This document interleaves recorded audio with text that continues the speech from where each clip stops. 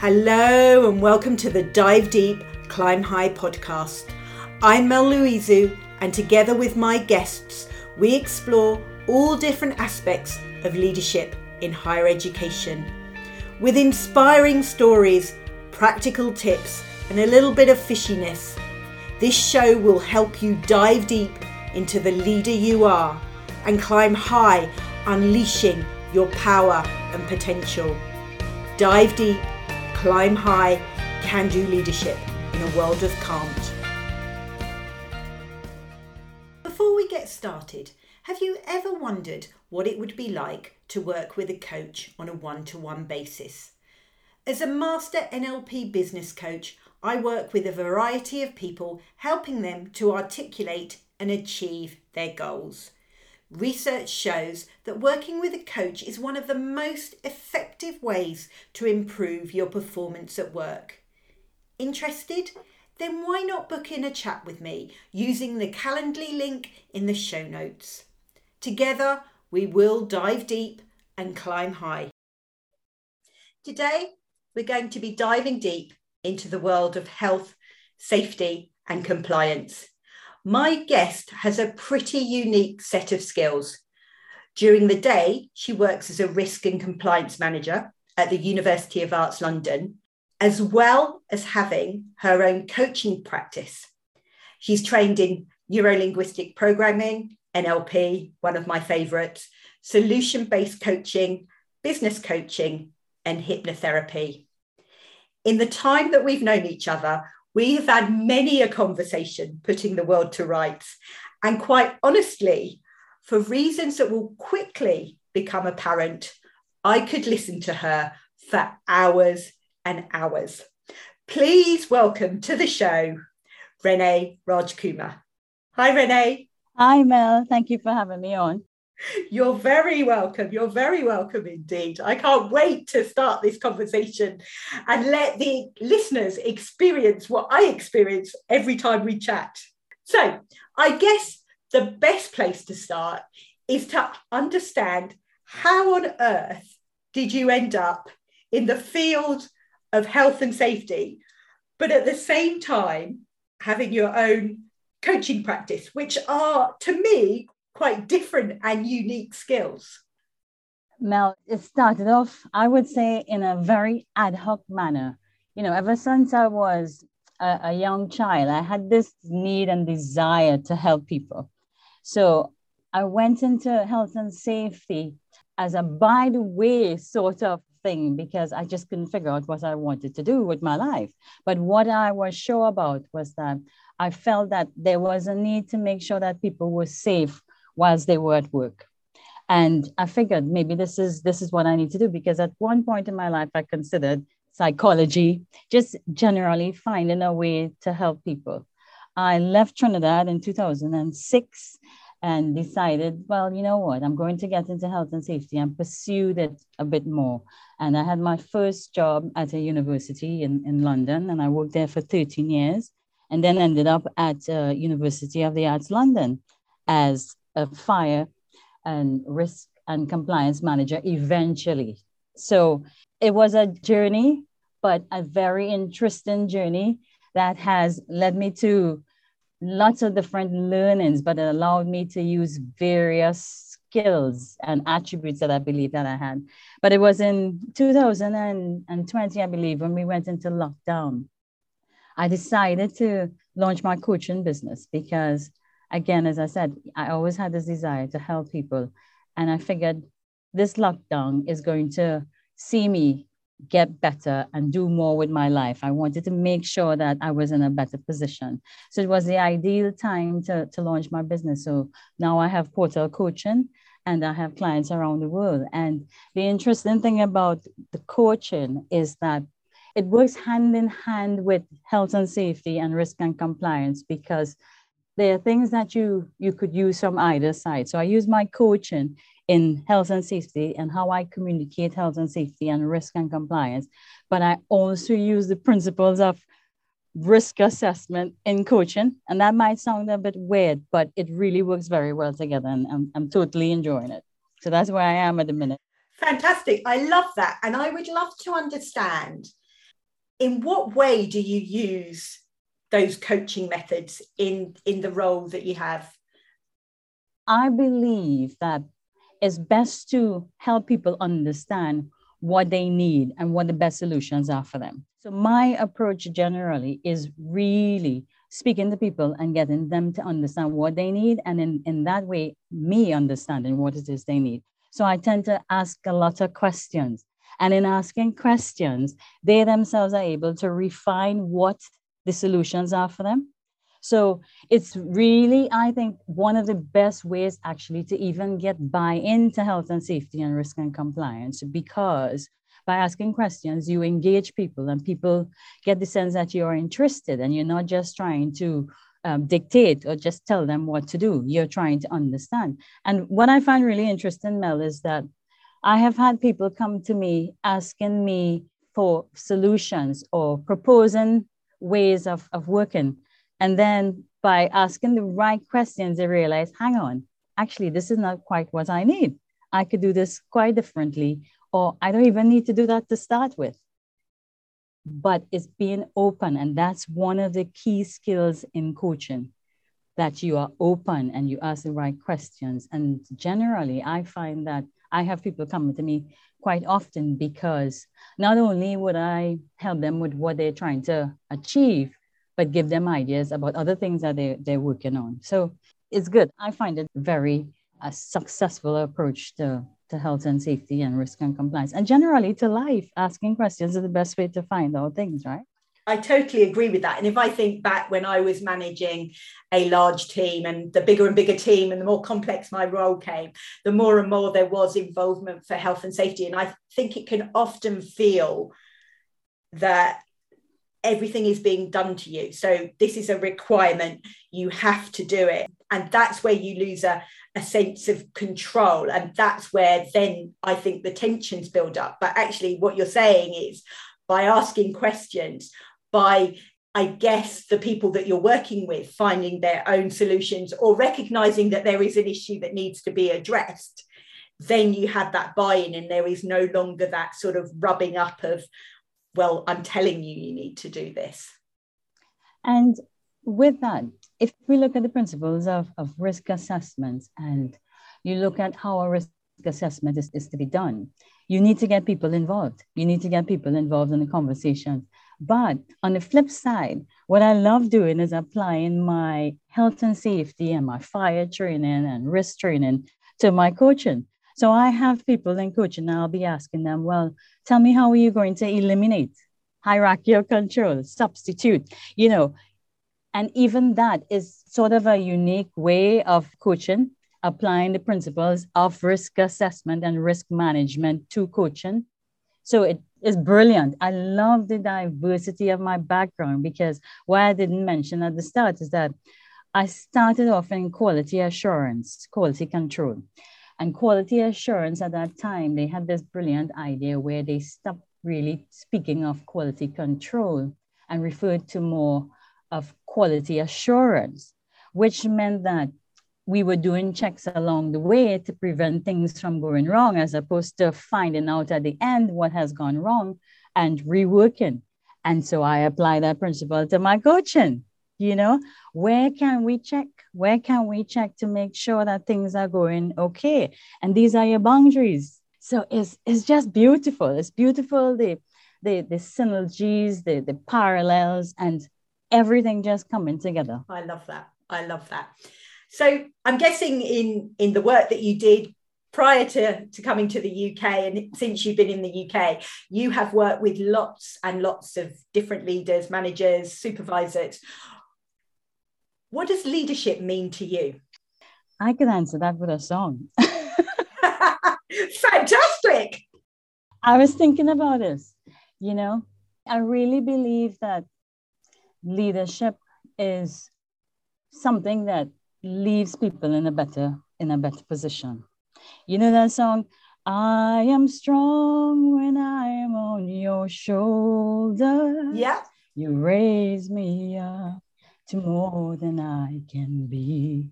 It's just that leadership leaves us in a better position. And with that, My opinion is, and it's a very strong opinion, I have to say, you cannot lead without love. You cannot lead without commitment. You cannot lead without wanting to take care of people. Those are the key things to leadership. When I look back at some of the most influential leaders that I know, ironically or interestingly, they're not necessarily in the workplace. They're outside of the workplace. And I think even that is important sometimes where we look for a reference of leadership. When I think about leadership, I think about consistency. I think about if somebody asks about Renee, that my family says the same thing about me, same good things, that my friends say the same good things about me, my colleagues, strangers, there are no different personalities coming into work or going home. Everybody is getting the love from Renee and the kindness and the commitment from Renee. And I think that is important. I know a lot of leaders that they think it is important to be a certain way with a certain group. But for me, I think the true quality of a leader, a strong, effective leader, is consistently managing with love and leaving people in a better state. Always leading people in a better state. And I think an indicator of that is when they're not around, people want them to be around. People actually miss them. But in their absence, they could still function and function well. And they leave them with the confidence to do things on their behalf and to use their initiatives. That for me is leadership. Okay. And so tell us a little bit more about that statement about you cannot lead without love. What do you mean by that word love in that statement? That is deep, isn't it? What I mean by that, you must have love for yourself, because I believe, again, if you want to lead people, you must be able to lead yourself. In order to lead yourself, you have to love yourself enough to work on yourself and almost perfect yourself. We're continuously growing, but to understand that the areas that we always need to be working on and be very reflective. So for me, that's the love of yourself and taking care of yourself. And an example of that, again, if I think about my parents and my father, which I think, they were a great leaders, they always took care of us, but they took care of themselves. And that is important because you have to have the substance to lead. You have to have the strength to lead. You have to have the resilience to lead. And that love for yourself allows you to understand and to recognize that, listen, you need to take care of yourself also. But going beyond yourself, love for people. There's no way you could improve a place or deliver on what you're meant to be delivering on if you don't love people, if you don't engage with people, if people don't feel needed, if people don't feel appreciated. That is the love that I'm talking about. So you could influence how effective you are in organizations by influencing people, and you influence people by making them feel loved and appreciated. For me, it's basic. But these are the things that they don't necessarily teach you in leadership courses or management courses. They don't talk about love because it's kind of like, this is not really a topic for the workplace, but actually it is. When we think about health and safety is taking care of people, preventing them from being harmed. Is that not a form of love? Why can't we just say it? Why can't we just say it, And keeping that to the forefront of your mind, I think, is important as a leader. Yeah, absolutely. I totally agree. So in your role, I'm guessing that sometimes it wouldn't appear that you're the person who is giving out love, because ultimately you have to make sure that people are safe and well. So how do you deal with that aspect of your role? For me, Mel, is no different from dealing with my child. When you have to correct or advise or discipline your child, you do so with great care. You give the reasons, and you do it respectfully. And it's a matter of timing also, isn't it?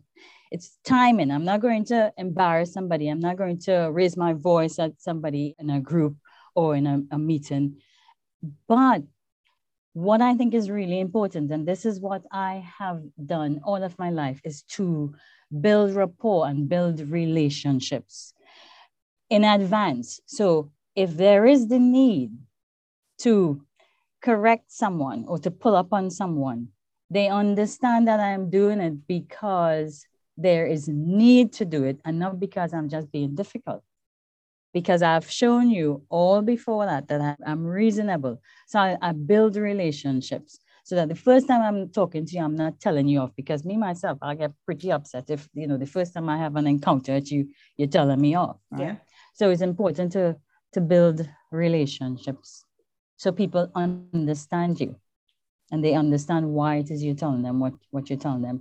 And I always say to people, look, this is actually to either keep you out of jail or keep you safe or save you the embarrassment. And usually they're quite receptive. Yeah.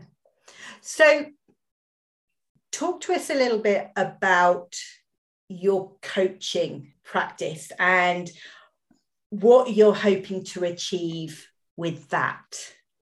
The answer is limitless.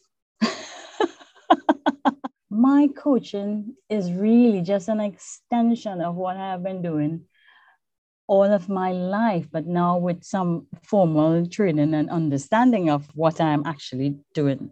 So it's a bit more structured with some background, but I just want to see people happy, and I want to see people fulfilling all of their dreams and aspirations and actually aiming for higher. I want to see people just liberated. And my portal coaching, that's one of the things I say on there, that people should be liberated. Most clients that I speak to have picked up limiting beliefs at a very young age. And some of the behaviors that I'm seeing, even in managers and leaders, I could spot it as limiting beliefs that they've picked up from a young age and having all these insecurities, which affects how they interact with their staff and with people, because they have all this stuff going on inside in the background. And so my aim is to reach as many people as possible and to impact as many lives as possible so that people could do more for themselves, but also are more interested in them doing more for others, because that's what we're here for. We're really here to help others and make people's lives easier. This is, we're in a community, and that's what it is about. So helping as many people as possible to help others. That is my aim. So I'm very, maybe selective is not the word, but I gravitate to people who I see have a big heart and wanting to do things to help others. I'm drawn to that type of person, So with my coaching, even now I'm getting more opportunities to speak in different fora. So I expect it to be limitless and far-reaching. That's my ambition. I love it. Love it, love it, love it. So I suppose taking you from that world you're in and stepping into mine for a little bit, when in your life have you had to dive deep, and what impact did that have? What did you learn from that experience? I think it might have been very early in my working life when I was doing my dissertation, and the topic that I had chosen, I needed input from the organization that I was working at. And so I needed to speak to the production director about my topic. And I remember having a conversation with her, and she basically told me no. But the way she said no to me was, Renee, you're never going to make it. You want me to tell people that, we're causing them to get cancer? And I thought, this is not what I am saying. You totally misunderstood everything that I am doing. But I remember Mel feeling so gutted by, one, that she misunderstood, but secondly, the way she spoke to me. It was not just about my dissertation topic. She put me right down that I would shoot myself in the foot before I started. And I had to to take that and quickly get over and change my topic to be able to deliver my dissertation for my BSc. But interestingly, there was a topic in my BSc called the reflective practitioner, my BSc in occupational health and safety. And the exercise in that module was to think about something that happened to you in your life, whether it's personal and professional, and reflect on it to see what went wrong, what could have been done differently, what was your contribution, what was the other person's contribution, So I had to dive deep. I had to think about it. And, all the years that I was really upset by it, I thought when I did this exercise, I thought, actually, I could see where she was coming from. It was misunderstanding, but now I understand. And because of that module, I think very early on in my life, I went into the mode of diving deep every day, if that makes sense. So I've come to the conclusion that I am going to be wise. I'm going to apply my risk assessment approach, which is foreseeable.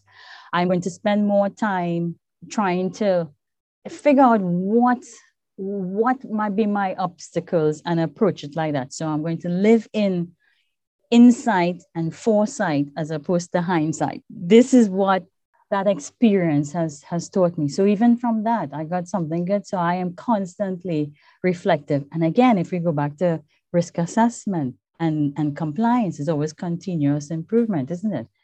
There's always this need to look to see if your controls are working and constantly reassess. So I don't wait for long periods to pass. This is a daily thing. My deep dive is daily. And it saves me a lot of headache. I could say it saves me a lot of headache. So that was my deep dive experience. And from that too, Mel, what I realized that was important, it really doesn't matter what somebody says to you, is what you believe. So when she said to me, you're going to shoot yourself in the foot before you start, you're not going to make it. You know what I said in my mind, Mel?